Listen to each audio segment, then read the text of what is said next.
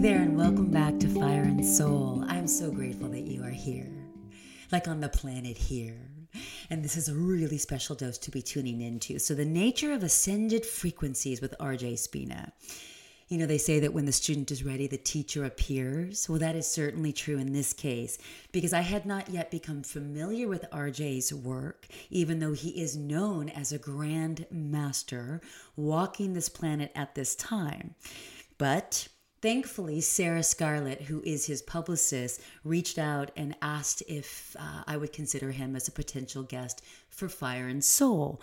I get requests every single day, and I like to hand select my guests. So in almost every single case, it's a no, thank you. But in this case, it was a full yes, because Sarah also represents, as a publicist, Paul Selig and the Guides, Michael Sandler, and many other luminaries devoted to conscious evolution. And I know that Sarah represents only high integrity, high quality, real deal clients. So this was like a no-brainer. I was like, okay, cool. What a gift that I get to explore, that now I get to share with you. Well, the moment this conversation began, my soul was snagged. It is such a powerful, palpable conversation that makes that whole conversation that we hear everywhere, and how critical it is that we raise our vibration, that we learn how to ascend frequencies, really is. He makes it so accessible. That's what I love about this conversation. And we cover a lot, but some of the highlights, just to paint a picture of where this journey is headed. And I really hope you hang on every word and tune into the very end, because it's such a beautiful tapestry with so much texture and nuance that was deeply captivating for me. But we cover how he overcame permanent chest down paralysis and severe chronic illness back in 2016, when he was told he would not live, but if he somehow miraculously survived, he would never walk again. Well, he knew that would not be true, and knew so deeply that he actually documented his full recovery on video, which we also have linked in the show notes for you. We cover a little bit on his first book that I have now read 3 times and shared with many people, called Supercharged Self-Healing, a revolutionary guide to high-frequency states of consciousness that rejuvenate and repair. I highly recommend you pick that up if you feel called. We also cover self-healing, obviously, self-realization, what that really means, the nature of who we really are, which, you know, is a big theme that I love to cover on this show, true manifestation, and how easy it really can be, magic tricks, magic with a CK, why it's gotten a bad rap deliberately so, and that true inherent value that we all have access to the moment that we wake ourselves up to it. And he teaches us how, which includes evolving past the egoic mind identity. We touch on how addiction or attachment can dull our ascension, but not necessarily deny it altogether. And then finally, along the lines of so many other things that we cover, why 2023 is the single most important year in the history of humanity. That and so much more goes down in this dose. But there's something else that we don't cover, but that I learned after my conversation. And it is a free Facebook group that I want to turn you on to, that RJ runs, and it's called Money Manifestation. It's totally free. He offers up free trainings every week. So many of my friends and community members from Soul Circle are now in there, and it's awesome. And so I've linked that in the show resources for you, as well as his website, and you can connect with him on Instagram and a few other links. So I really hope that you enjoy this conversation. If anything really speaks to you in a specific way, you know I'd love to hear from you. So many of you reached out as a result of the last dose that I released, called This Is Your Call. And I am so grateful for those of you who did. You know who you are. And if you are tuning into this show and you're newish and or you haven't left a review, I am going to ask if you would be willing to head on over to Apple Podcasts specifically, if possible, to leave a 5-star review.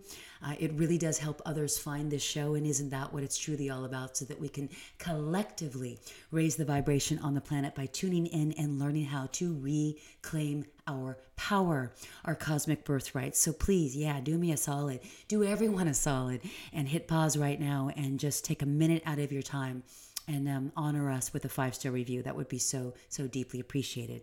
All right, my love, without further ado, please enjoy this awesome, epic conversation with RJ Spina.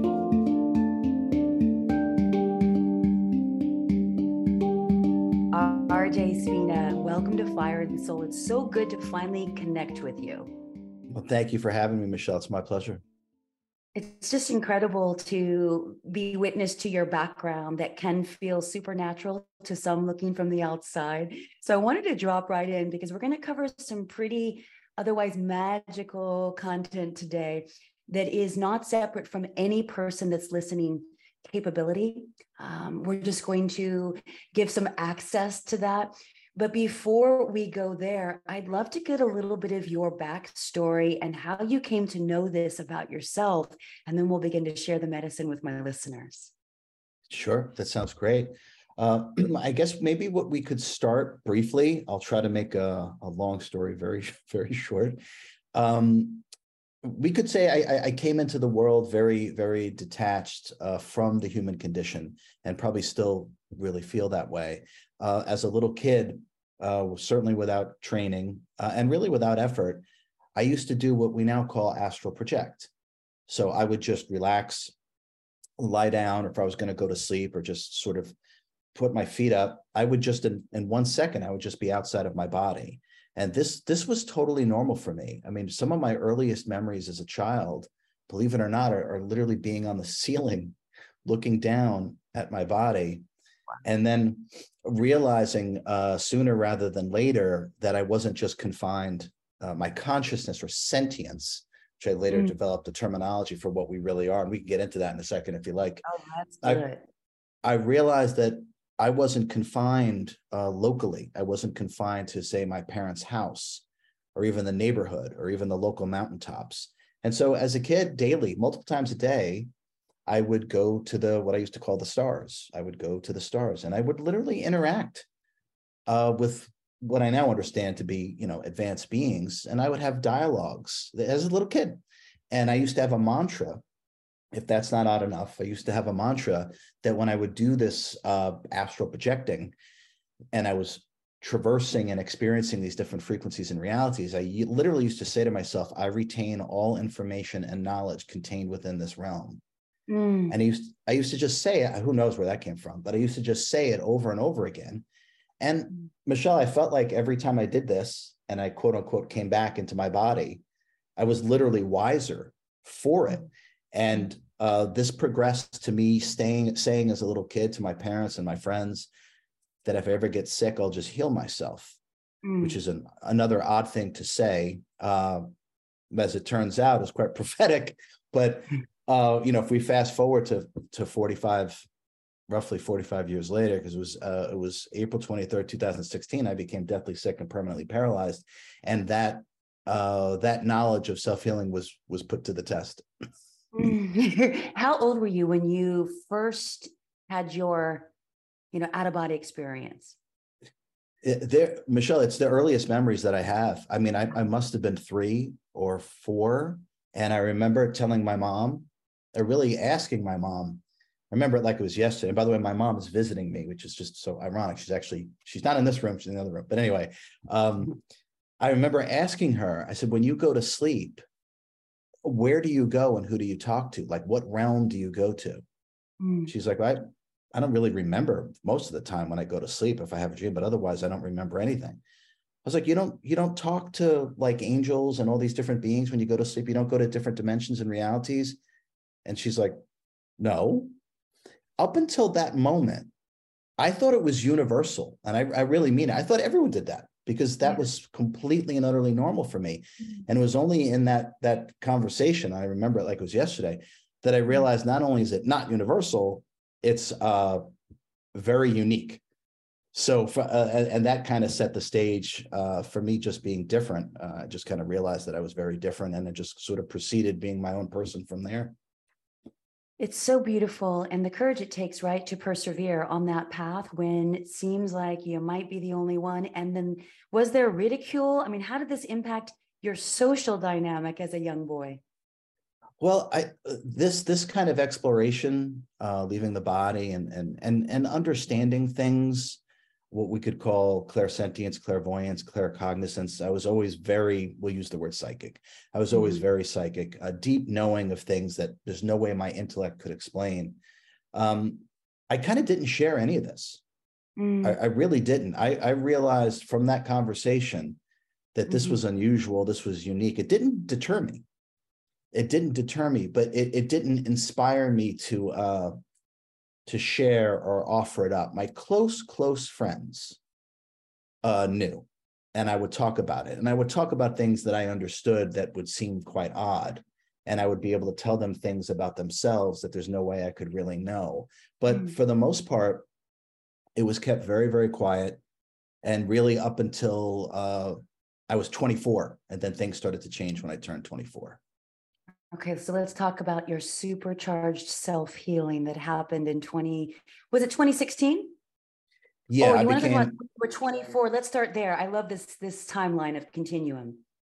sure. Yeah. So at 24, in a very short period of time, I lost my best friend, which was my dog. I lost Mm, my grandmother, and I lived in a two, or we lived in a two-family house. So I grew mhm, up with my grandmother. So my mhm, dog passed, my grandmother passed, my uncle who lived downstairs, who I was very close to, he passed. My best friend from high school, he passed. My sister's husband also mm, passed. This was all in a very, very short period of time. And I couldn't handle it. I was totally distraught. I was beside myself, to be honest. mm, And one of my best friends at the time kept imploring me, pleading with me, RJ, you have to start meditating. You must start meditating. And I mm, was just so despondent and upset. I was just like, well, what is that going to do for me? Is that going to bring my friends back? It's like this just doesn't make sense to, to be here anymore. I'm so upset, and that I couldn't do anything to help them because I felt that I could, and I couldn't access it.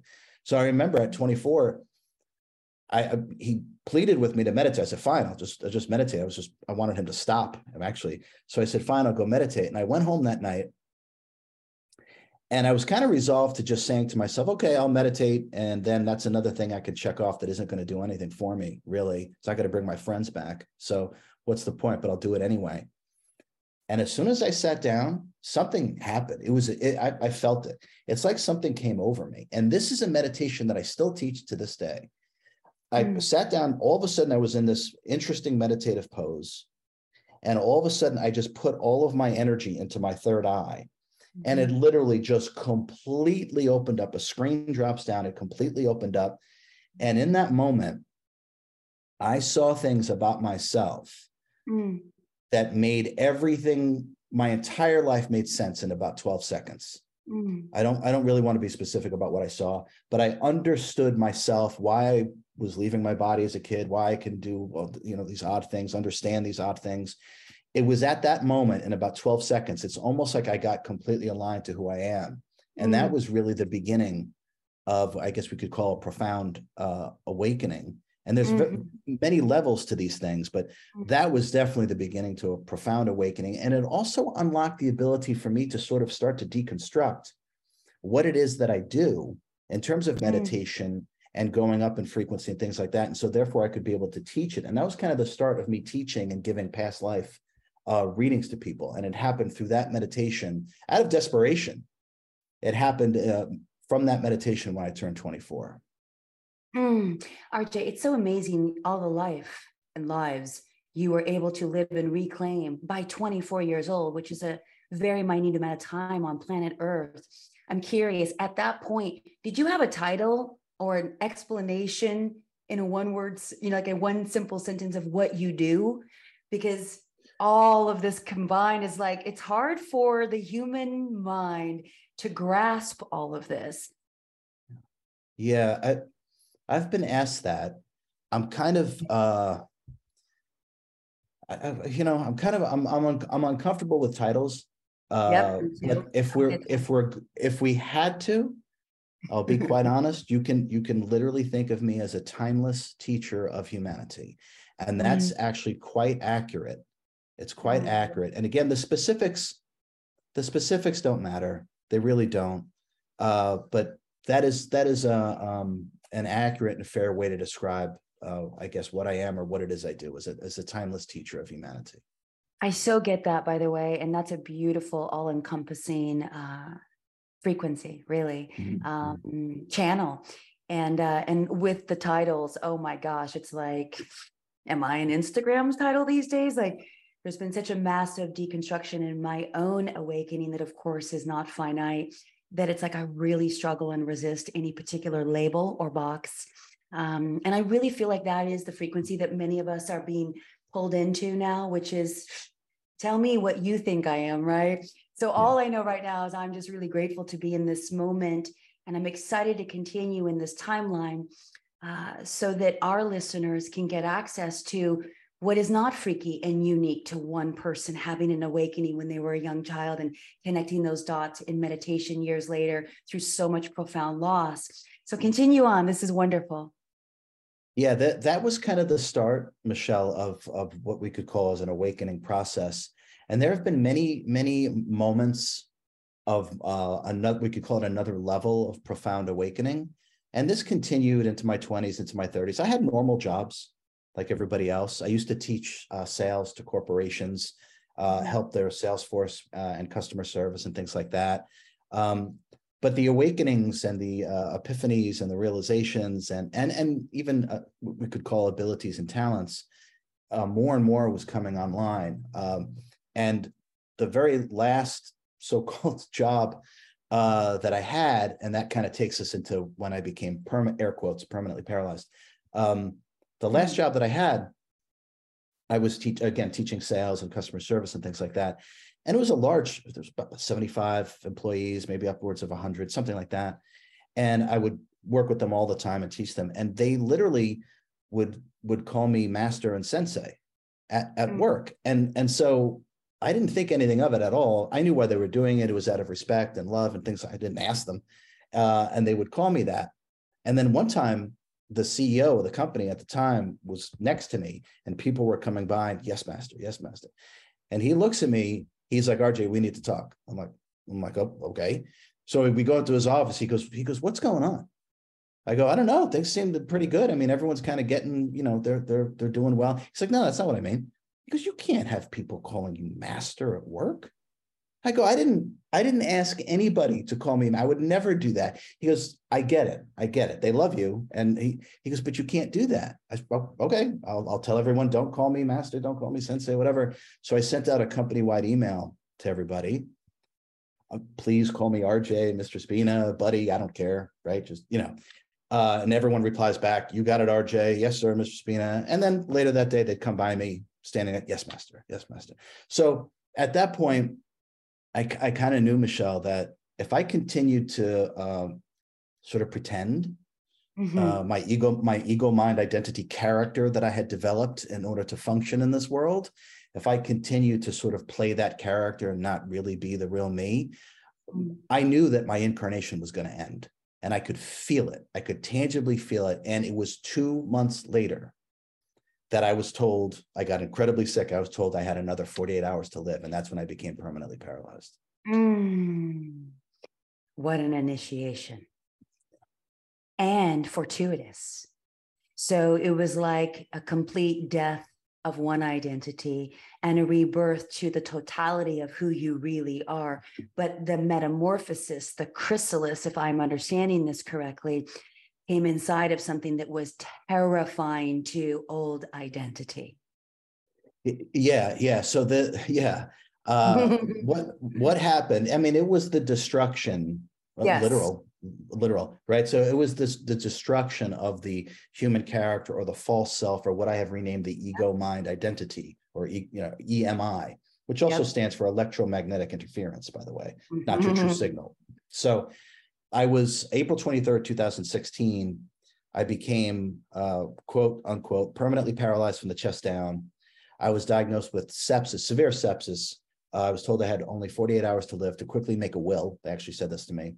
Wow. I was diagnosed with a retracted heart, uh, pancreatitis, thyroiditis, severe Hashimoto autoimmune disease, um, type 1 diabetes, and I was suffering from something called autonomic dysreflexia, which paraplegics and quadriplegics, if your injury is above T6, and the majority of my spine getting crushed from this abscess on my spine was T7 and T8, autonomic dysreflexia, it affects your autonomic system, your breathing, your pulse, your heart rate, your body temperature.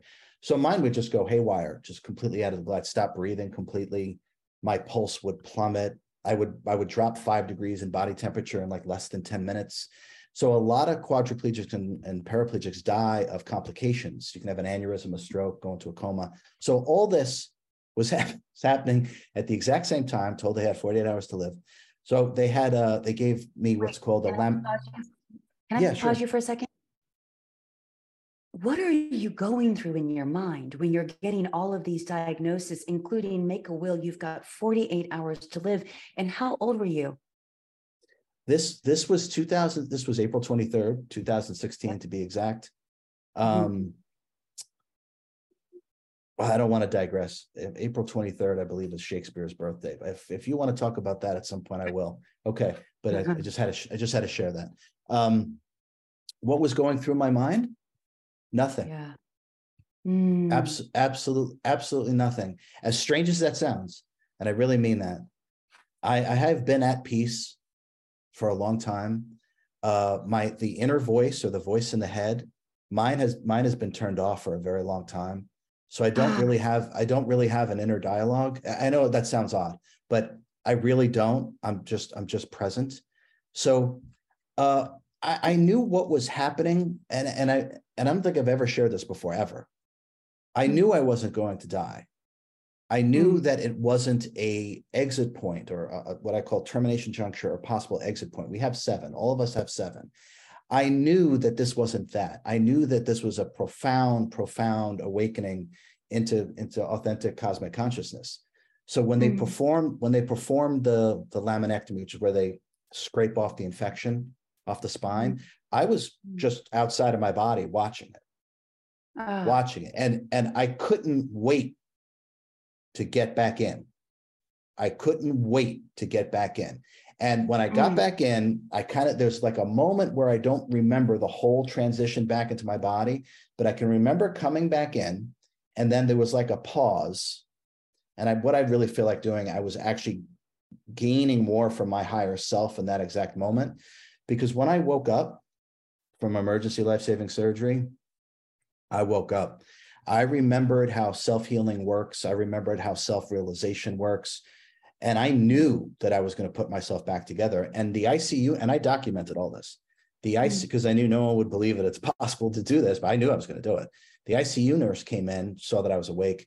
RJ, you okay? How you doing? I said, I'm telling you right now, I'm going to completely heal myself, and I'm going to walk unassisted in 100 days, and I will have no health issues whatsoever. And so I could tell the way she looked at me. I meant it, but I could tell how she looked at me. She's like, well, he might be high from the anesthesia. He just, but I started explaining to her in great detail, the metaphysics of self-healing and self-realization. And I could see what was changing as I was saying this to her, because she was like, wait a minute, this is way too specific. And this guy's way too clear. This is not anesthesia talking. This is something else. And she said, how do you know that? And my only words were, I remember. And just as I said, I told her in 100 days, I had the physical therapists, the doctors, the nurses, everybody film this whole process. And there's a video of this. There's documentation of the surgery, all this. This is not spiritual fiction or a medical canard. Yeah, I've seen the videos. It's phenomenal to see it in real time. Ooh, yeah. Okay. It was important that I documented it, because like I said, I want people to understand how to actually do this. So in 100 days, exactly as I predicted, I walked unassisted. I don't have any health issues. I don't take medications. I don't have anything. There's nothing, quote unquote, wrong with me. And so this became the foundation, the teachings of that became the foundation of supercharged self-healing. And I've been teaching these things to people. I mean, I was teaching it while I was still using a cane when I had first got discharged, I was still using a cane, and I was teaching this at clinics. The person who wrote the foreword for the book was my only guest. He's a Chinese medicine expert. He's amazing. And he was witnessing what was going on. And he's like, I have to write the foreword for this book because this is the most amazing thing I've ever seen in my life. So I was like, yeah, write the foreword. So he would take me to his clinic when I first got discharged. And I would teach meditation and what I understand about metaphysics, self-healing, and self-realization. And before you knew it, there was a line out the door. We couldn't get enough people in there. And I started working with people and their client stories and the what I call the ascend the frequencies healing technique that I use to put myself back together. And it's the same understandings that now tens of thousands, maybe more people have used to gain a level of health and happiness that they never had before. And that really is what makes up the first book, Supercharged Self-Healing. Ah, this is so beautiful. There are so many things that were coming into my field as you were sharing. So I'm just needing to take a moment to grasp what I got really present to that I know can be extremely valuable for our listeners. You talked about our true signal, the EMI. I want to start there before then we talk about opening ourselves up to our own self-healing and how we then can dovetail it into some magical targeted meditations as we begin to close. I feel like that will be a lovely arc. It's not quite what we chatted about before we hit record, but we also said, let's just go with what comes up and or is organic and alive in the moment. There were so many beautiful concepts that I know you were just dropping as like little cherry blossoms on the field. But the EMI, the true signal, what does that mean? And how can we begin to work with that to be fully optimized? Okay, great question. Okay, I'm glad you asked that. Okay, so we've used the word ego, egoic mind, the false self, the shadow self, except they're all the same thing. Okay, what I've found through my own awareness or awakening, or however you want to say that, is that there's something a little more specific. I call it the ego mind identity. It's who we think we are, how we feel about ourselves, and then therefore how we sort of create our universe, una meaning one, how we create our reality. Okay. Now, if we can start to understand that our human personality is based upon and it forms through incarnation. So everything that we identify with, starting with the physical form, EMI, ego mind identity, identification with the physical form. Now, that is the foundation of our false character, our egoic mind. Now, as soon as you identify with the biological garment that we're wearing, you're going to start identifying with your thoughts, emotions, bodily sensations, and the experiences that your body has. Meanwhile, you're none of those things. You existed before them. You're going to exist after. And we are simply the awareness of all of these things. Now, if we add all together, all of our identifications, beliefs, concepts, ideologies, so-called knowledge, and starting with the body, if you put them all together, that is your ego mind identity. It's all the things that you have aligned yourself with since you got here. None of it is actually you. Now that creates a we could call it a low frequency force field or electromagnetic interference, because the signals are everything that's coming outside of you, beliefs, concepts, ideologies that we align ourselves that's here. So it is a false signal from a purely physics perspective. That's why it also stands for electromagnetic interference. Now, what we really are before we got here and what we'll be when we're done being here is the true self. That is the signal that we need to align our mind and body to. And this is what we call awakening. And eventually, if you continue with that sort of process, this is what enlightenment, self-healing, and self-realization actually produces, right? So it's the letting go or non-identification with thoughts, emotions, bodily and bodily sensations, and realizing the tangible truth that you're the awareness of these things. You're not the thing. One cannot be the awareness and the victim at the same time. So when you start... Yes, one cannot be the awareness and the victim at the same time. That is impossible. Now, what happens, Michelle, what happens is that we lose ourselves in what it is that we have created. Now, we have created an incarnation. Now, we lose ourselves in the creation. Now, the paramount understanding that stops this whole process is to realize the painter is not the painting. This is a creation. Now we lose ourselves in the creation, which is why we get carried away with thoughts, emotions, the body, bodily sensations. And this is how all sickness and disease is manifest. This is how anxiety, depression, addiction, and attachment is manifest, because we've lost ourselves in the creation itself. Instead of being, we'll say, detached or non-identification, and realizing that we're just the awareness of everything that is going on. And another analogy that will hit home for people is, think about the sun. Mm-hmm. The sun is completely and utterly unaffected by the weather that goes on here. I don't care how much it rains, snows, sleet, hurricane, tornado for a day, for a week, for 100 years. Does any of this touch the sun? No, it's unscathed, it's unharmed, it's unaffected by the bad weather. We are the sun, and we are untouched, unscathed, and unaffected by everything that goes on with the body-mind. We are the awareness of what goes on with the body-mind. And when we lose ourselves in identification with what goes on with the body-mind, we create the experience of suffering.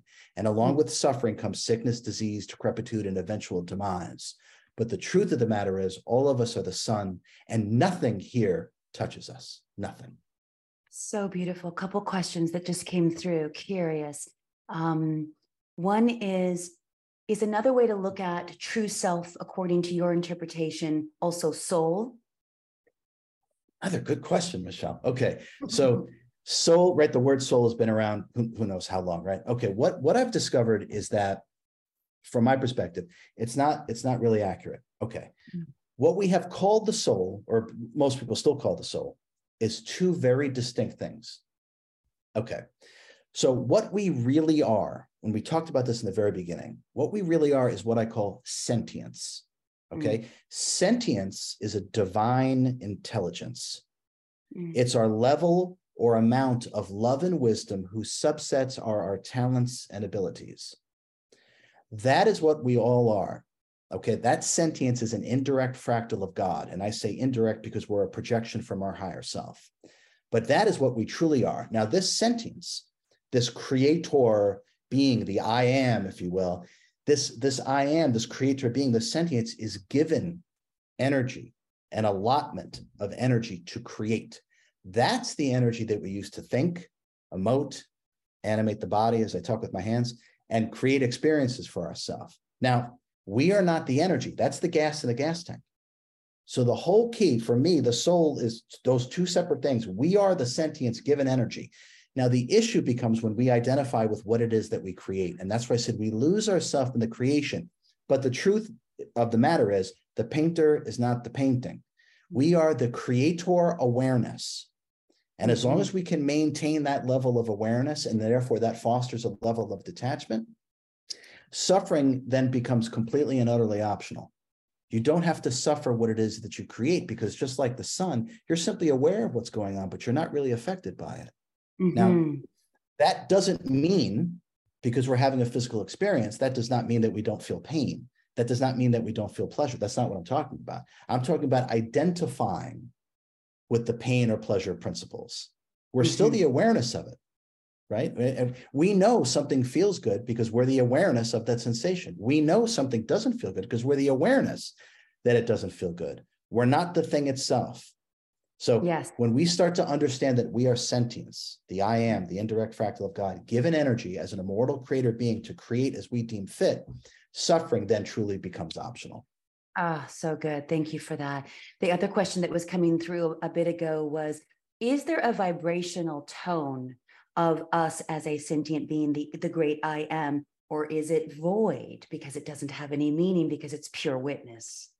It absolutely does. So this is where, okay, from in the beginning, or for most of us, or maybe almost all of us, in the beginning, the meditation is that inner stillness and silence, right? Or proper, at least from my perspective, proper meditation is the space between thoughts, right? Okay, so it's inner stillness and inner silence. Now, I promise you, if we go deeper into that inner stillness and inner silence, there is a polyphonic symphony This is the music of the spheres that we've heard people talk about. There is a polyphonic symphony that actually is you, and it is also all existence itself. A vibration is another name for information, and that information is our level of love and wisdom, whose subsets are talents and abilities, and it produces sound, and that emanation, that sound is what creates form. So it is a beautiful symphony, unlike anything our physical ears could ever hear. So the answer is yes, there is actual sound, but one must be dedicated and disciplined and devoted to awakening yourself. Well, I mean, just to say it, to awakening yourself to the recommunion with God, source, creator, whatever word you want to use. And when you do that, you can hear the truth. Not only feel it, you'll actually hear it. Oh, this is just music to my ears. And it's amazing because I've connected with you through Paul Selig's publicist as well, Sarah. I love her. I'm a big fan of Paul Selig and now a very big fan of yours. And he's always referencing to be in accordance, to co-resonance with this harmony of planet Earth and all that ever has existed. And I'm getting the full divine tingles, which is always a divine knowing. This is it. How do we access this? Meditation.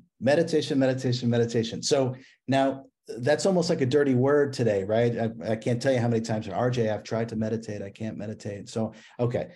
I teach sometimes meditations, right? Okay.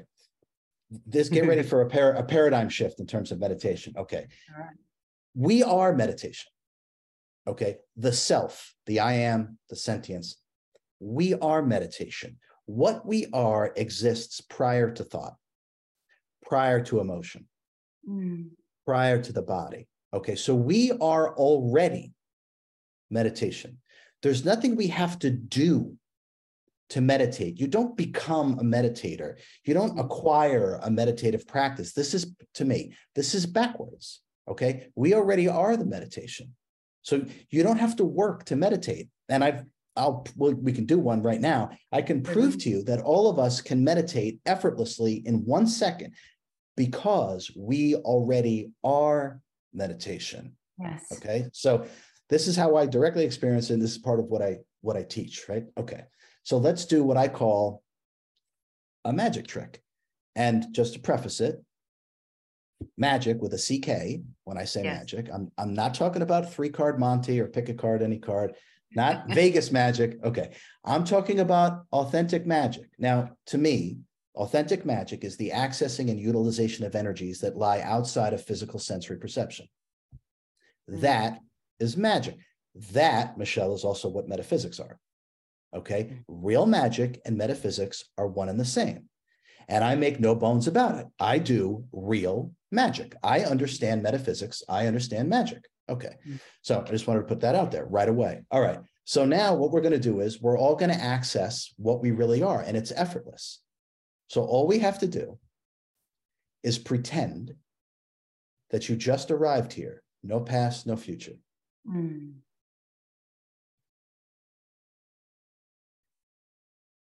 The mind stops. Infinitely expansive, though. Yeah, the mind stops. Yeah.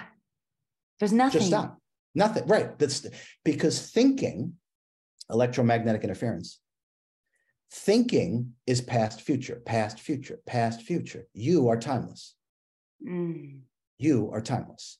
So when you pretend that you just arrived here, no past, no future, that voice in your head, which puts the spell over you, that voice in your head stops because it needs a past or a future to exist. So in 1 second, by just pretending that you just arrived here, no past, no future, the thinking mind shuts off. I felt so it. So we go from the paradigm shift of, oh, I can't meditate, I can't stop thinking, I've tried and tried and tried, to in 1 second, you can't think. Right? So, and we'll do one more because they take 1 second, right? So I love teaching magic. Okay. So another one to do is, right, just pretend your two physical eyes are not connected to your thinking brain.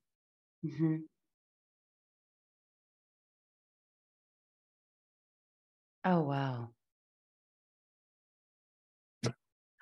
You can't think. You can't think. Yeah. So pretending is the real magic. that taps us into our authentic nature? I would say yes and no. I Mm. would say that we pretend to be the human character. Fair. Yes. And I would say the truth of the matter is we're the awareness of the whole thing. Pure, unsullied, untouched, unscathed awareness like the sun. We are Ah. simply aware. You can think of us as a time-lapse camera, Mm. right? And the subconscious records my whole second book is about that. So you could think of us as a time-lapse camera that's literally the witness and the awareness of everything that's going on. Now, as soon as you label and judge it, that's just your conditioned mind. That's Yeah, not you. yeah. Mm-hmm. That's the electromagnetic interference or ego mind identity. That is Mm. not your true signal. And it's that signal that throws the body completely out of whack. And this is where we get sickness, disease, decrepitude, and demise from. Mm. So good. Okay.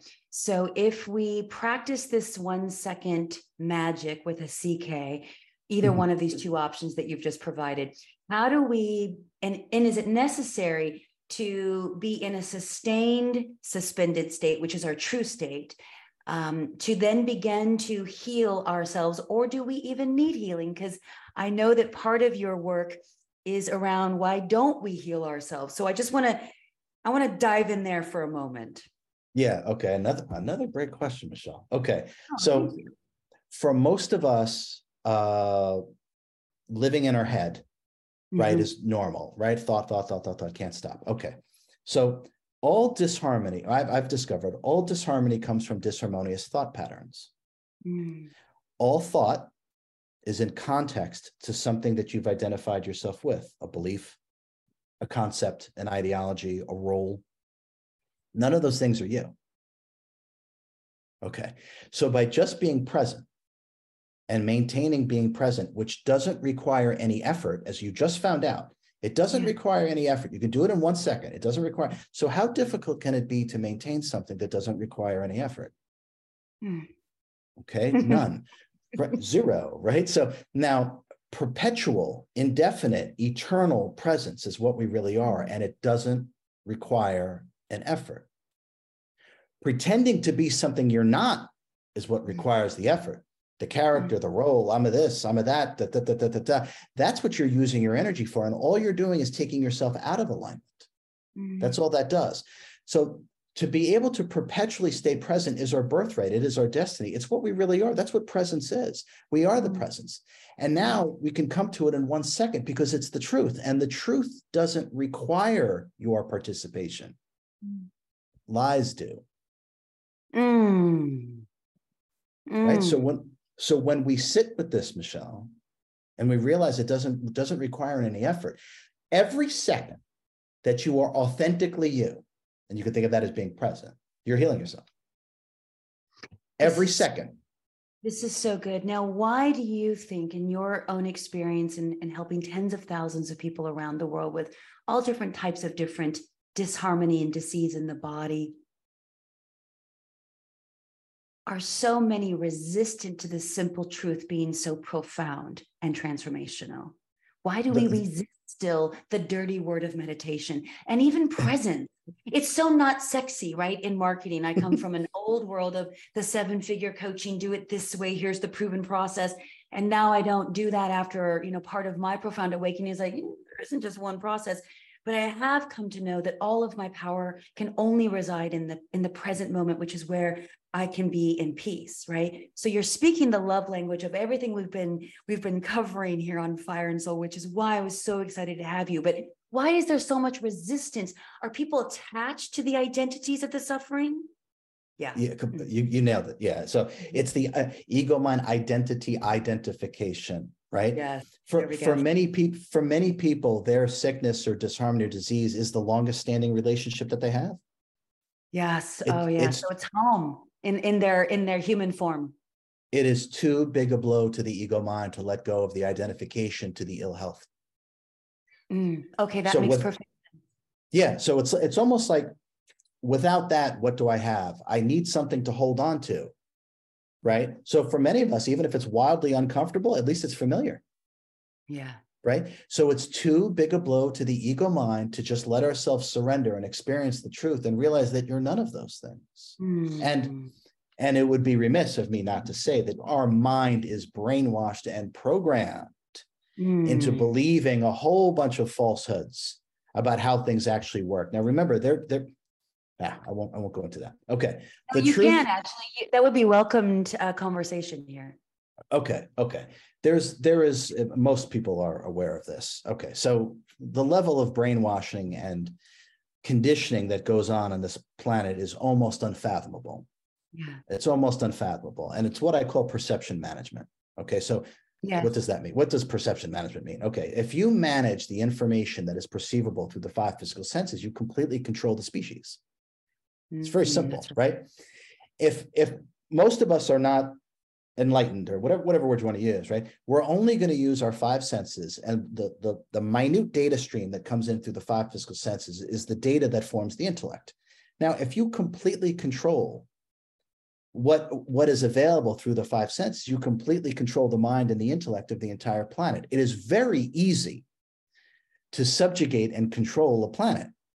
It's simple. And this is an old trick, by the way. It's very simple to do this. What's difficult is to liberate the planet. I promise you.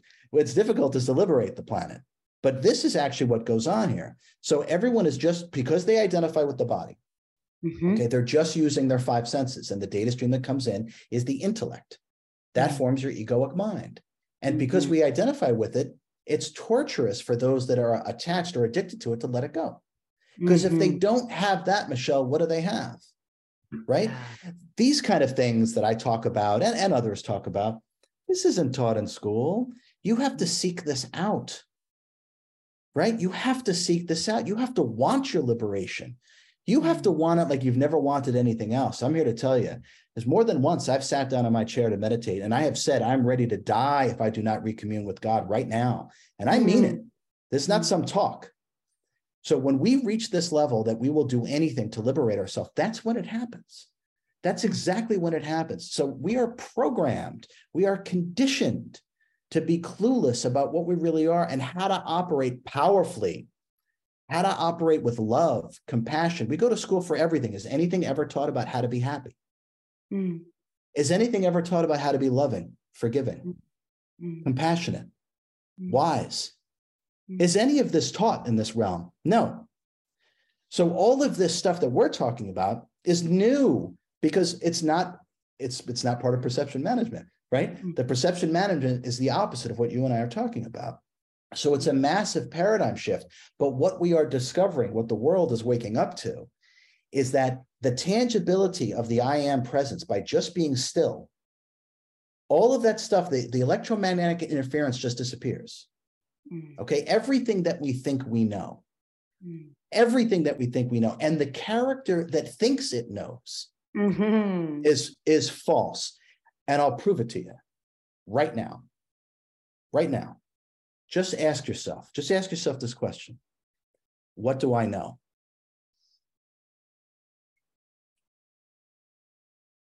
Did you get the answer? Nothing? It rushed in. Yeah. Nothing. Sit with that for a second. I love that answer. Yeah. Nothing.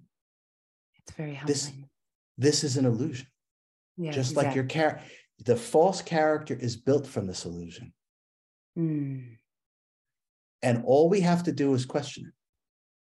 It's like shining a light on a shadow. Where does it go? It disappears. Exactly. Right? This is all it takes. This is the beginning. This is the starting line. Once we start working with this, we can do anything. And the books and the courses and all the stuff that I do takes us past the starting line into all these different states of consciousness. And the superhuman is what I'm interested in. Being able to do anything. The I am is immeasurable. It has no limitations. None. Neither do you.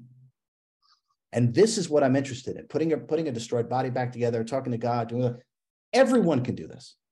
Everyone. But it starts with someone doing, as always, right? It starts with someone doing it first, explaining how it's done. And then once it's been downloaded into the collective consciousness, it's a permission slip for everyone else to start doing it. That's right. So this is the point. This is the point. This is why I'm here to, I've lost my mind, obviously, right? But this is why I'm here to do this, to show that it's not impossible and to explain it in great detail. Exactly the process of self-healing, self-realization, manifestation. How do these things really work? It's magic. And we are all magic, and magic is metaphysics. And this is really what the Great Awakening is really about. This is what you're seeing right now, is the thrashings of a dying consciousness. Mm-hmm. And those that are upset are those that are holding on to it. Mm. So just let it pass, because it's going to. It is inevitable. And there are enough evolved and advanced souls that are here, like yourself, that have had these awakenings, that is going to carry everyone across these hurricane waters.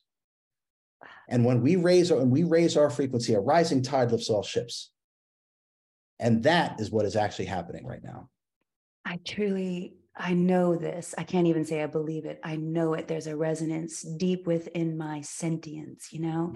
I'm tearing up over here, because this is my greatest prayer, is that when one person wakes up to the divinity of who we are and we share that vibration, you might not even need to share words, right? Because words are a terrible way to communicate as sentient beings. But when we share this vibration, we impact others, and it impacts the collective and beyond. And so 2 questions as we begin to wrap, and then I'd like to just ask you whatever else you want to share that's coming through that feels important to offer, in case we missed it, is it important that once we get from this 1 second of pure presence, to begin to build on that? And are you at a point where this is what we hear, right? You got to spend hours in meditation every day to reclaim and resurrect the truth of who we are. Is that important or not, and why? I love your questions, Michelle. I love your questions. Okay. Okay. So it's time for a prop. Okay. Believe it or not, it'll be helpful, but okay. Okay. So, right. So I have my glass, right? Okay. And this is goblet. my goblet. That's right. Yeah. Yes. So, okay. So my desk is here, right? And you can't see it. So so I take my glass and I put it down, right? And I bring my hand back, right? Okay. And this will make sense in about 20 seconds. What I don't do is put my glass down and then hold it there. Gotcha. Right? Strain, effort, right? Okay. Nobody does that, I don't think. Nobody does that, right? Okay. Let's come back to the understanding of that we are meditation, right? Present with a magic trick, and there's tons of magic tricks in the book. We're present, right? With no effort. Okay. There's nothing you need to do to maintain this. Mm-hmm. This is part of the paradigm shift. I'm not trying to stay present, because it doesn't require an effort. So essentially what I've done is, what we all do when we do a magic trick and we're present, what we're doing is we're putting the glass down and we bring our hand back. We're done. That's it. What else is there to do? Now the beingness is online. Take your beingness, put it into your doingness. Beingness into doingness. Do not bring the finite limitation program of the rational mind into it. It doesn't belong here. That's the electromagnetic interference that has nothing to do with the I am, that has nothing to do with sentience, that has nothing to do with presence. So it is as simple as putting the mug down, being present, bringing your hand back, total relaxation. Total relaxation. This doesn't require an effort. Yes, relaxation will be the access point to the I am of meditation, true signal, true self, the harmonic vibration of all that ever has been and ever will be. You got it. And by the way, that's how manifestation works. I don't have time to talk about that, but it has to do with the unification of desire, intention, and self in the resting state. Oh, so good. The resting state of relaxation, all is well energy. That's right. Yeah. That's okay. Right. So beautiful. I could talk to you for hours, RJ. I would love to be back on the show soon. And we can talk about manifestation. But what was also coming through is you got really fired up in such an on-purpose way of what you're truly here for. And in this time that we have an exquisite opportunity to be witnessing, right? This breaking down, breaking free, dismantling, radical deconstruction of all the rules and the BS programming, right? The indoctrination on steroids.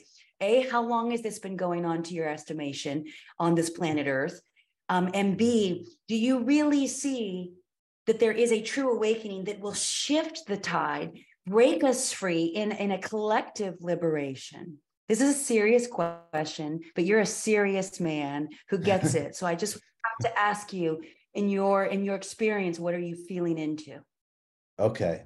I feel like I'm repeating myself. Another great question. So, okay, I'll let's, take it. yeah, let's, okay. Without me going on, and anyone who knows me, as you now know me, I go on and on. Okay, there's much to share. Same So, here. So made of the same milk. You're o- you're in company.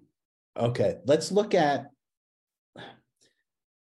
things go in cycles. Okay, consciousness goes in cycles. Okay, so the image I'd like to use is a flower, right? So a flower comes up, starts to bloom, fully blooms, and then it starts to decay, right? Disappears, goes back into, so then it comes back up again. It's okay. So start to see consciousness like the flower. It cycles. Okay. And some of the Hindu masters called this yugas, right? There's a very difficult book to read called The Holy Science that was written by Sri Yukteswar. Sri Yukteswar was the guru to Paramahansa Yogananda. He was my Paramahansa first. Yogananda. No, there you go. Okay, so Paramahansa Yogananda is an incarnation of an authentic ascended master. Sri Yukteswar is an incarnation of an authentic ascended master. And by the way, Sri Yukteswar was also King Arthur and was also Akbar the Great, for those that don't know that. So, and ascended masters are the true timeless teachers of humanity that keep showing up over and over again. I know the belief system is that we channel them, and you can, but I promise you, they keep showing up over and over again because they are true timeless teachers of humanity. Okay, so if we look at cycles, and Sri Yukteswar's book is beyond brilliant. It's also a very difficult read. It's also a very difficult read. Okay, so I'll try to summarize the understanding that Grand Master has. Okay, think of the flower right now where we are in our timeline, where you and I are right now. The flower is just opening. The flower is just blooming. Okay, we have done this countless times, over and over and over again. Now, the reason why that we do this, to add real depth and context to why this keeps occurring, well, how come it just doesn't bloom once and we're done? Okay, no such thing is done, by the way. All right, so imagine that we're looking at a statue, a real, three-dimensional statue, and we're looking at it, right? Okay, our job, the mandate of existence, is to know thyself and all thy infinite potential. That's the only mandate that existence has. Okay. So our job is to know this statue completely, every nook, every cranny, from top to bottom. Nothing escapes us, right? Okay. So we map the whole thing out and we're looking at it head on, right? From top to bottom, Michelle, we have mapped out every nook and cranny of that statue. Mission accomplished. Wait a minute. What about looking at it from the back? Oh, okay, I didn't think about that. Let's do this whole thing over again. It takes about 26,000 years, by the way, 25,200 to be exact. Let's map out the entire back now. Every nook, every cranny, every single thing about this. Let's map out the whole thing. Got it. Wait a minute. What about looking down at it? Holy cow. Okay, then we need to do it again. But all right, so I won't go on and on. You get the idea. Yes, Okay. yes. So what we are doing is understanding ourself, understanding existence itself. And we have to understand it every nook and cranny, from every possible angle, from every possible frequency, from every possible reality, from every possible parallel condition. You start to realize this becomes endless. You start to realize that this becomes endless. Now, we associate these things with time, all right? But it's thinking that puts you in time. Thinking is what creates a past and a future. Yes. It also creates the delusion and illusion of knowledge. Now, when we start to master ourselves in the way that hopefully that I am teaching, we don't put ourselves in time, which what this means is now everything becomes accessible. Everything is now accessible. When you put yourself in time, everything becomes a process and everything becomes linear. First there's A, then there's B, then there's C. Nonsense. Nonsense. That's not how things actually work. So when we start to master our energy by doing these magic tricks, we're going to start to be able to touch, commune, and connect with the greater reality, and therefore greater understanding born of our higher mind. We're going to leave behind all of these limitations, which is also part of what this awakening is. So we have done this grand awakening many, many times. It's never been as profound as this, because every time that we do it, we've gotten better at it, and it's accelerated, and it's more powerful. 2023 is the single most important year in the history of humanity. The single most important year ever for humanity. And 23, from an occult perspective, and let's debunk what occult really means. Occult comes from oculist or ocular, or those that can see. So occult information is really born of those that actually have a completely illuminated third eye. It comes from ocular. Now, 23, and that's what all these esoteric teachings come from, those that are truly awakened. Okay. 23 is significant because it has to do with physical immortality. 2 is mind, body. 3 is mind, body, spirit. 23 is when we actually advance past the frailties of the ego mind identity and actually taste our own immortality. 2023 is the most important year in the history of humanity, and it's why I'm here. So when we start to understand these things and work in this way, we're going to leave behind everything that we have been suffering from through the identification with it. And it all starts with having command over our energy, which allows us to move past the rational thinking mind or the electromagnetic interference. And therefore, we align ourselves with our true signal, which is directly attuned to God. So do we make it? Of course, we make it every time. Now, let's also every time. It's never done. Never. So a lot of us are familiar with like Atlantis and other big, moments that we can still find some information on right online, even though everything has been suppressed and lied about. Right. So you don't use the Google bar. Let's just be clear. But yeah, so we make it, but we make it to however it's supposed to unfold in this moment. Let's look at that. Another great question. Okay, so let's look at this. So I like to say that destiny has not been written. Okay, when you really lose your mind, okay, you start to realize a lot of these things are just sayings that we like to repeat, and you actually authentically look into it and like, no, it's not true. So let's look at it this way. How I experienced some of these things. Remember as a kid, or maybe not even as a kid, but remember as a kid, we used to blow bubbles. Yeah. Right. Okay. And there'd be like a mass of bubbles, and they're all kind of connected with one another. They share a membrane, right? They're all connected. Yep. Okay. This is actually how I experience what we could call the multiverse, right? Now, based upon how we're vibrating and what we most desire to experience, we go from bubble to bubble to bubble to bubble. Now, what this means is it's already all mapped out. All those bubbles are already there, just like the Akashic Records is the history of humanity. Well, what does that actually mean? It means it's already happened, right? Mm-hmm. When you buy a book, you don't know what happens in the book, but it's already written, isn't it? Mm-hmm. It's already done, right? But you don't know anything about it. How do you know anything? You have to read each and every word on every page, every paragraph, every chapter for you to actually get the full meaning, right? The full gravitas of the book. You can't just, I just got this book. Let me go to the last page. You didn't experience anything. Okay. So what this means is we are moving through these bubbles based upon how we're vibrating and what we most desire to be the awareness of. Ah, so good. So that's what we're doing. We're moving. And this was what started happening to me when I was a kid, literally moving through these bubbles, and it's all already there. It's all mapped out. It's all already there. It's all already happened. It's a raving success. It's what bubble do we want to experience? And 2023 is going to determine which bubbles, I mean it, 2023 is going to determine which bubble that we move into next. Okay. I want to ask you a question, and not to disrespect you and the genius coming through you, as me, as us. But something that Paul Selig talks about is that in this time, oh God, wait, I had a train of thought, and we may need to edit this part because this was like something I need to know. Oh, here we go. So he talked about how he used to smoke 4 packs of cigarettes a day and overeat, right? And he didn't fully grasp until very recently that any of that addiction was keeping him in denial of access to the truth of who he really is.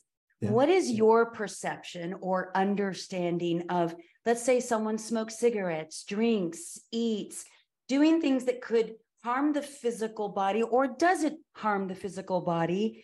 And I'm just curious because you are so tapped in and I can feel it. So I would be remiss not to ask, because I know a lot of our listeners have some, we'll call them coping mechanism, comforts, right? And they might be worried when they hear the buzzword of 2023 is the be all end all. It's the defining demarcation of your time on this planet Earth, of which reality you're going to choose, really is what it is, and be devoted to cultivating as your true reality, prime reality. But does it make a difference if we are smoking, eating, drinking? And is that a denial to keep us disconnected from that truth? It's a substitute gratification of not temporarily or not tangibly experiencing the fullness and the completeness of the I am. So it's a yes, but not like a complete detriment, but like, yeah, it's going to dull the experience. And then would that impact how we experience ourselves in our true destined totality of what 23 could mean for each one of us? Yeah, these are just substitute gratifications. And this is actually how we create karma. And this is also very important to understand. So karma is, for the most part, not what people think it is. They think karma is, you act like a jerk to somebody and then someone does it right back to you, something like that, right? That's not karma. That's cause and effect. Mm-hmm. That's what cause and effect is. So cause and effect is whatever notion we give birth to. So for us to completely understand our immense talent as immortal creators, we have to also be on the receiving end of that. That way we know what it is that we just created from top to bottom. So we give birth to it, and then we also have to receive it. That's what cause and effect is, okay? And that's really the evolution of consciousness in almost like one sentence. Okay. Karma is completely different and not necessarily cause and effect at all. Now, karma is the addiction or attachment to anything. So when we are addicted or attached to anything, I don't care what it is, smoking, food, sex, but name something, it doesn't matter, right? When we're addicted to something, what we're actually using is our energy. Our energy is stuck to the cigarette, to the whatever, right? Now, if you're stuck energetically, where are you going? Nowhere. Now you understand karma. So this is what. So now there's no evolution. We don't ascend the frequencies, which is what I call, everything I do ascend the frequencies, right? So now there's no ascend the frequencies because we have glued ourselves through our attachment, through our addiction, with our energy to something here. Now, if you're stuck here, like Spider-Man shooting another ridiculous analogy, Spider-Man shooting his spider web to a building, right? He's not going anywhere. He's stuck to the building, right? He has to let go. Mm-hmm. He has to let go to move on. So do we. So if we have formed attachments or addictions, what we formed through our energy is we are stuck here. This is the cycle of reincarnation, this endless samsara cycle of reincarnation that I am obsessed with changing. Obsessed with changing. We don't need to do it this way. From my perspective, we don't need to do it this way. And I got news for you. God is obsessed with efficiency. God is obsessed with efficiency, and I'm right there with God in terms of that. I am obsessed with efficiency as well in terms of the evolution of consciousness. So when we work with ourselves properly, that we are the sun, and we are untouched by everything, including body, mind, there is no reason or way to form an attachment or an addiction when you realize you're just the awareness of what's going on. Yes. So we now start to transcend karma. This will greatly change the evolution of consciousness. It'll greatly change the cycle, as I'm interested in the efficiency of things, in the efficiency of consciousness. So this is actually how we break free of this. We are moving faster than we've ever moved because of how many times we've done this. And right now, the flower is opening up. And quite frankly, these teachings are the light. This is what will make the flower bloom. So this is actually how we do it. And it's a wild success. It's a wild success. I promise you, it's a wild success. It's just, are we going to go kicking and screaming?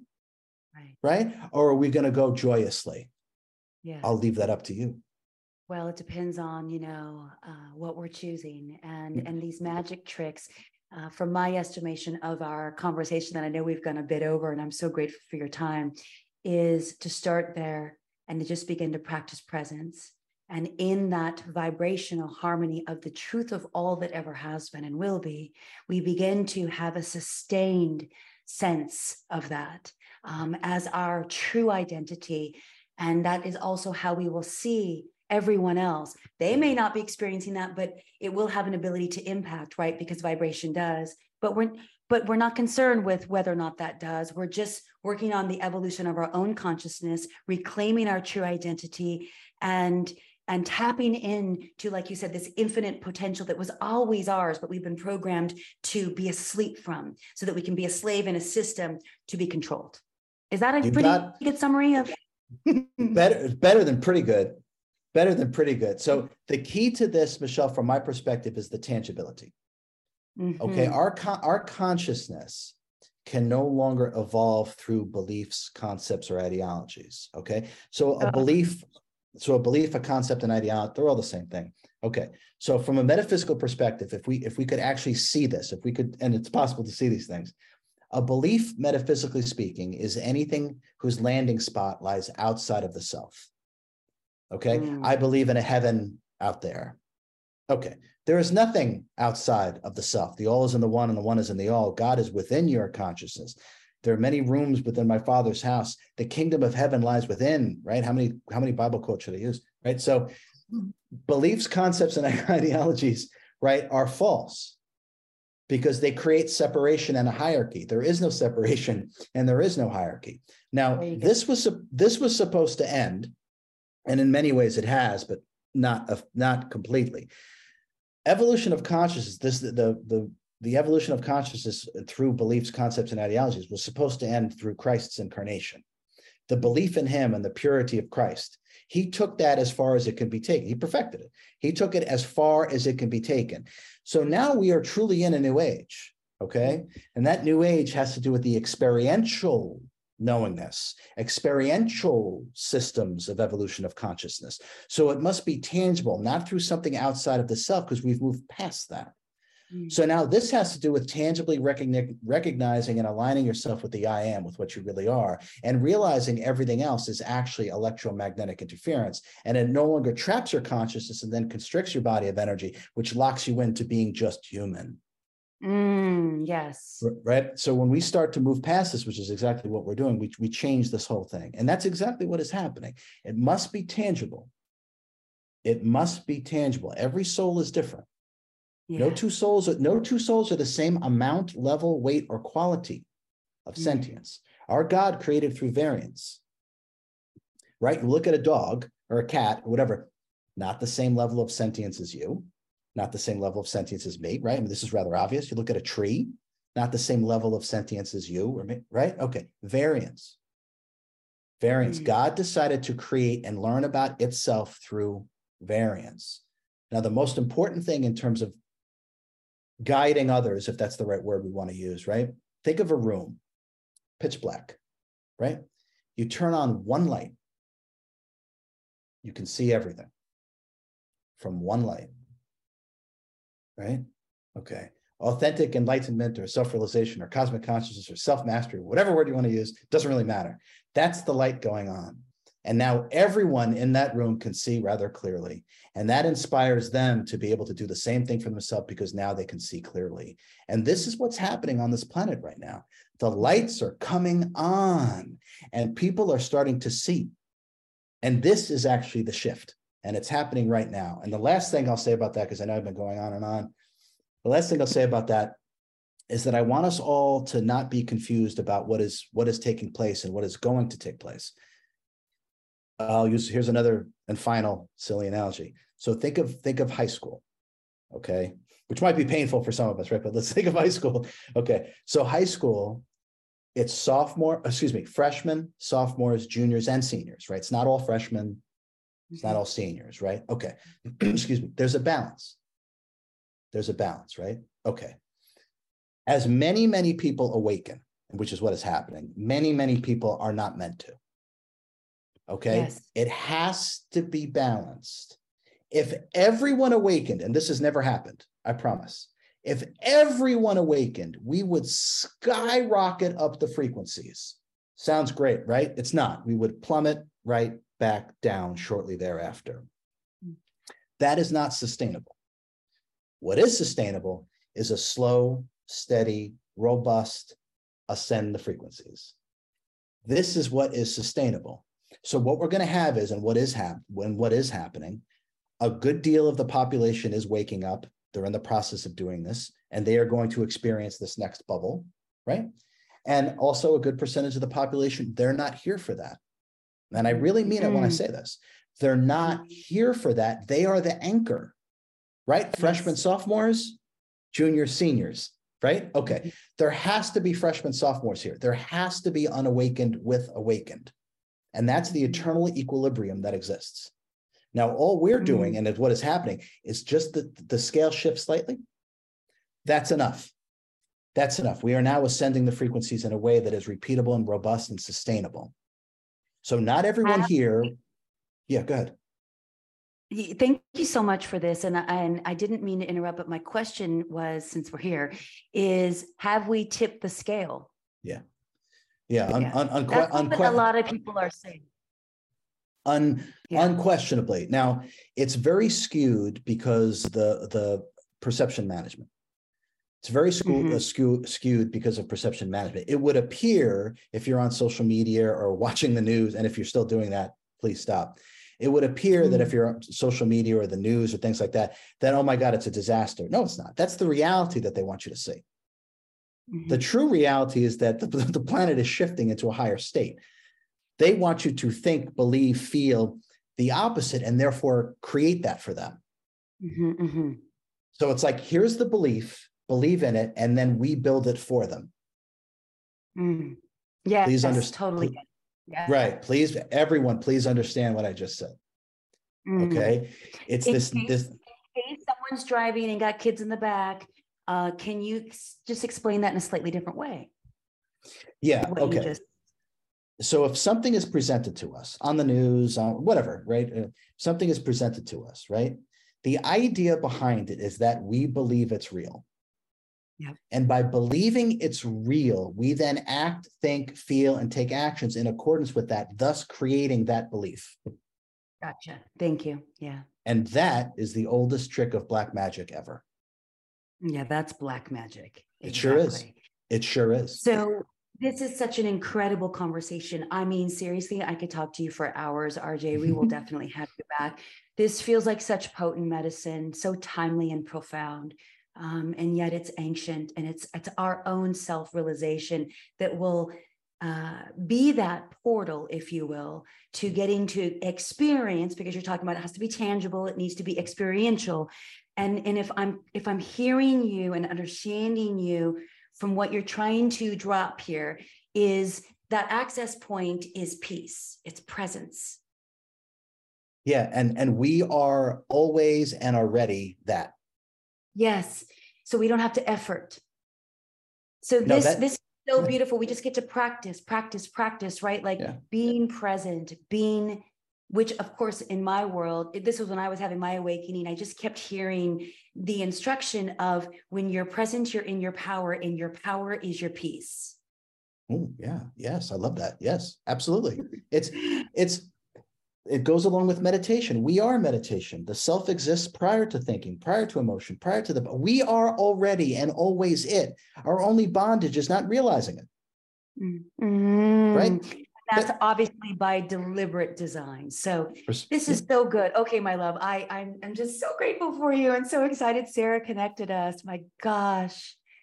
I know that my listeners are really receiving this. I can feel into them right now. They are just like, yes, this is what we need right now. As we wrap, for now, what is really alive and juicy that is coming through that either you want to share of how my listeners can get in contact with you, or any other, medicine, as I would say, that's coming through that we can receive from you before we close? I just want everyone first and foremost to give themselves permission to heal. Okay. Now, I don't care what the issue is. And I mean it, I don't care, because it's just energy, and the sentience commands energy. So it makes no difference. Oh, it's cancer, it's heart disease, it's paralysis. Doesn't matter.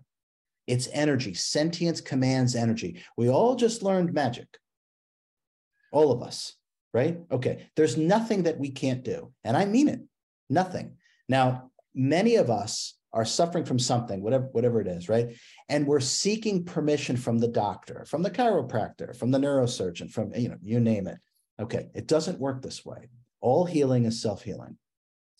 All healing is self-healing, okay? Briefly, let's look at the placebo effect, because I'm going to explain metaphysically what has actually happened with the placebo effect, okay? Right? We're all familiar with placebo, sugar pills, right? Someone's sick, Doctor's like, here, take these. You only need 3. They're so strong. You only need to take 3. You're going to feel much better probably after the first one, right? Okay.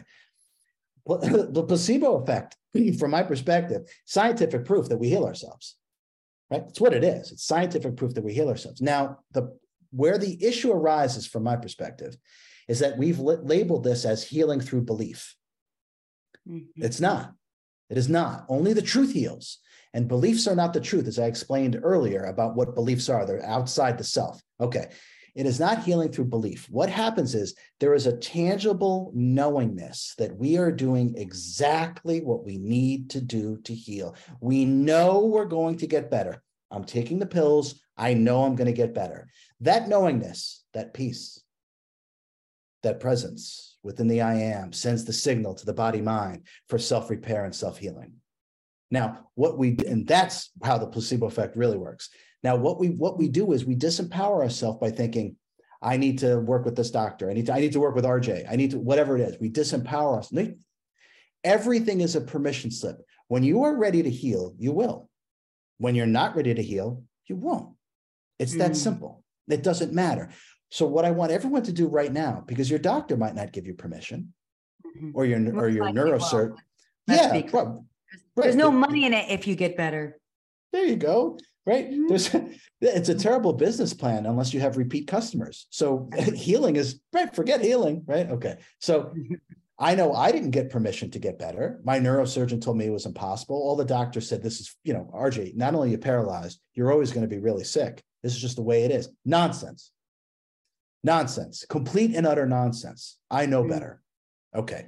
Give yourself permission to heal, because your doctor won't give it to you, or your wife or your husband or whoever, your clergy. I don't care who it is. No disrespect to them. They're not going to give you permission to heal. You must do this for yourself, and know that when you're done with whatever it is that you're identified with, you will move right past it. And then at that point, it doesn't matter if it's because, I'm green juicing. I'm working with RJ, or, I'm doing X, Y, Z. Those are permission slips. Mm-hmm. Those are the placebo effect. Mm-hmm. All of these things are permission slips. I am a permission slip. I am the permission slip for you to see reflected back to you your own self-realization. Mm-hmm. That's what this is about. So everybody, give yourself permission to heal, because that's how it actually happens. And then whatever you're drawn to, whatever that is, or organic green juicing, acupuncture, RJ, whatever it is, whatever you're drawn to, that will be your catalyst. And then just use that. So, I'm doing carnivore diet. I'm doing this. It doesn't matter. Listen to me. It doesn't matter. It's your permission slip. It's a sugar pill. Yes. It's once you give yourself the knowingness, not belief. Once you give yourself the tangible knowingness, the presence, the peace, you give yourself that, the body mind must respond in kind. And guess what happens? Healing. That's how it actually works. I can think of so many people that I love with all my heart who tune into this show that needed to hear that today. In that exact way, because of the evolution of where we are and where we started and where we know we are being drawn, right? Which is so beautiful. And it seems also that first is to get clarity around an identity that you're attached to, of this prognosis, this suffering, this pain. And once we can do that, then we can get back to the present moment, to our peace, and to our ability to heal and self-actualize. This is so beautiful. I'm going to leave all of your information in the show notes. I know you've got the book, I'm now going to just highlight everywhere and get all these magic tricks and just start to practice, because that's it, right? Meditation is a practice. So just staying in the present moment. It's so beautiful. Is there anything that you want to button us up with? I know we've gone way over, but I've just so enjoyed every moment. Just trust that you are already it. Feel it, right? Feel that. And you can feel that through when you're present. Mm-hmm. You can feel that you're not lacking anything, that you're not wanting anything, that you're not bereft of anything. In the present moment, in the full now, the I am becomes tangible, and that I am is immeasurable. It's whole and complete as it is. It's lacking nothing. It wants nothing. And this is all what we truly are. It's the programmed egoic mind identity that throws everything out of whack. So the more that we do these magic tricks, right, to bring yourself back to the present moment, I promise, okay, I promise, in the beginning, being present is difficult because we're so out of alignment. I get it. The constant electromagnetic interference. I'm having a human experience too. I totally get it. Okay. What I also promise is that the more you practice this, pretty soon, just like I used the prop, you're present, that's putting the drink down. Pretty soon, you're not even going to reach for the drink. You're just going to be present. Yeah. Effortlessly, because it doesn't require an effort. The truth doesn't require your participation, lies do. And you will start to feel the truth, the I am, that you are this, and it doesn't require an effort. So in the beginning, practice. The single most important thing that every human, from my perspective, that every human being needs to do is to master being present. Because then all of your wisdom, your power, your forgiveness, your compassion, all of it is online, only in the present moment. So whatever it takes to get really good at being present, do it. It's worth its weight in gold. And if you care about yourself, your loved ones, your family, your friends, your coworkers, the animals, the trees, if you care deeply about all of these things, then awaken yourself completely, because that is the greatest gift that we can give to the collective consciousness, is full awakening. Ah, mic drop right there. You timeless teacher of humanity. Ah, so good. Thank you from the bottom of my heart for giving us all of the wisdom that's come through you. You have been chosen as a true ascended master. And I've come to know that the truest, most authentic, sentient beings that are showing up to teach us, to guide us, to show us, they're not always the ones that we hear about on TV, right? This is the type of medicine. This is the type of the gifts that I'm bringing to Fire and Soul. It's like, It's like the true, authentic teachings, and this is where we're headed. And so you were supposed to be on, I don't know if you know this, but last fall, and then things shifted, and and I had a 5-month pause. I'm getting the divine tingles as a complete confirmation of this coming through me right now. And there's a reason now I'm so clear of why it had to be here, because I wasn't ready for this conversation. Yeah. Wow. I didn't even know that. Yeah. Great question. And I was like, I wonder though, if this would have flowed in this way for me to be able to dive into my own curiosity, because I'm now beginning to dance in between these different polarities, right? And I'm starting to make sense. I wouldn't say figure out, but like, oh, I'm starting to get a sense of a feeling of something versus that. And, and so I'm like, oh, so it's just so beautiful I'm just so grateful to get to tune into your consciousness, which is all of our consciousness, as I'm discovering more and more of the truth of who I am. And then I know I get to just bring my listeners alongside with me, because we're all in it together, walking each other home. Yes. So just want to say thank you. You are most welcome, and it's been absolutely my pleasure. There's another book that comes out in August, and maybe what we can do is once a galley, a print copy of it is available, I can have Sarah get that to you. You'll love it, I promise. And then maybe we can dive into how to deprogram the subconscious mind and balance the energy bank account for the greatest life possible. That's a yes. RJ, I'm going to stop recording. I am so grateful for your time. Thank you very much for joining us on Fire and Soul. Thank you so much for having me. My pleasure.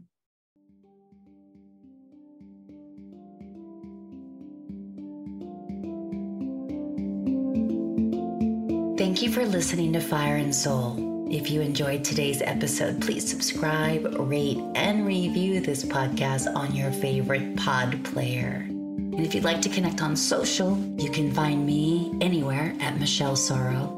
Or if you'd like to reach out to me directly, you can at fireandsoulpodcast.com. Thanks for listening.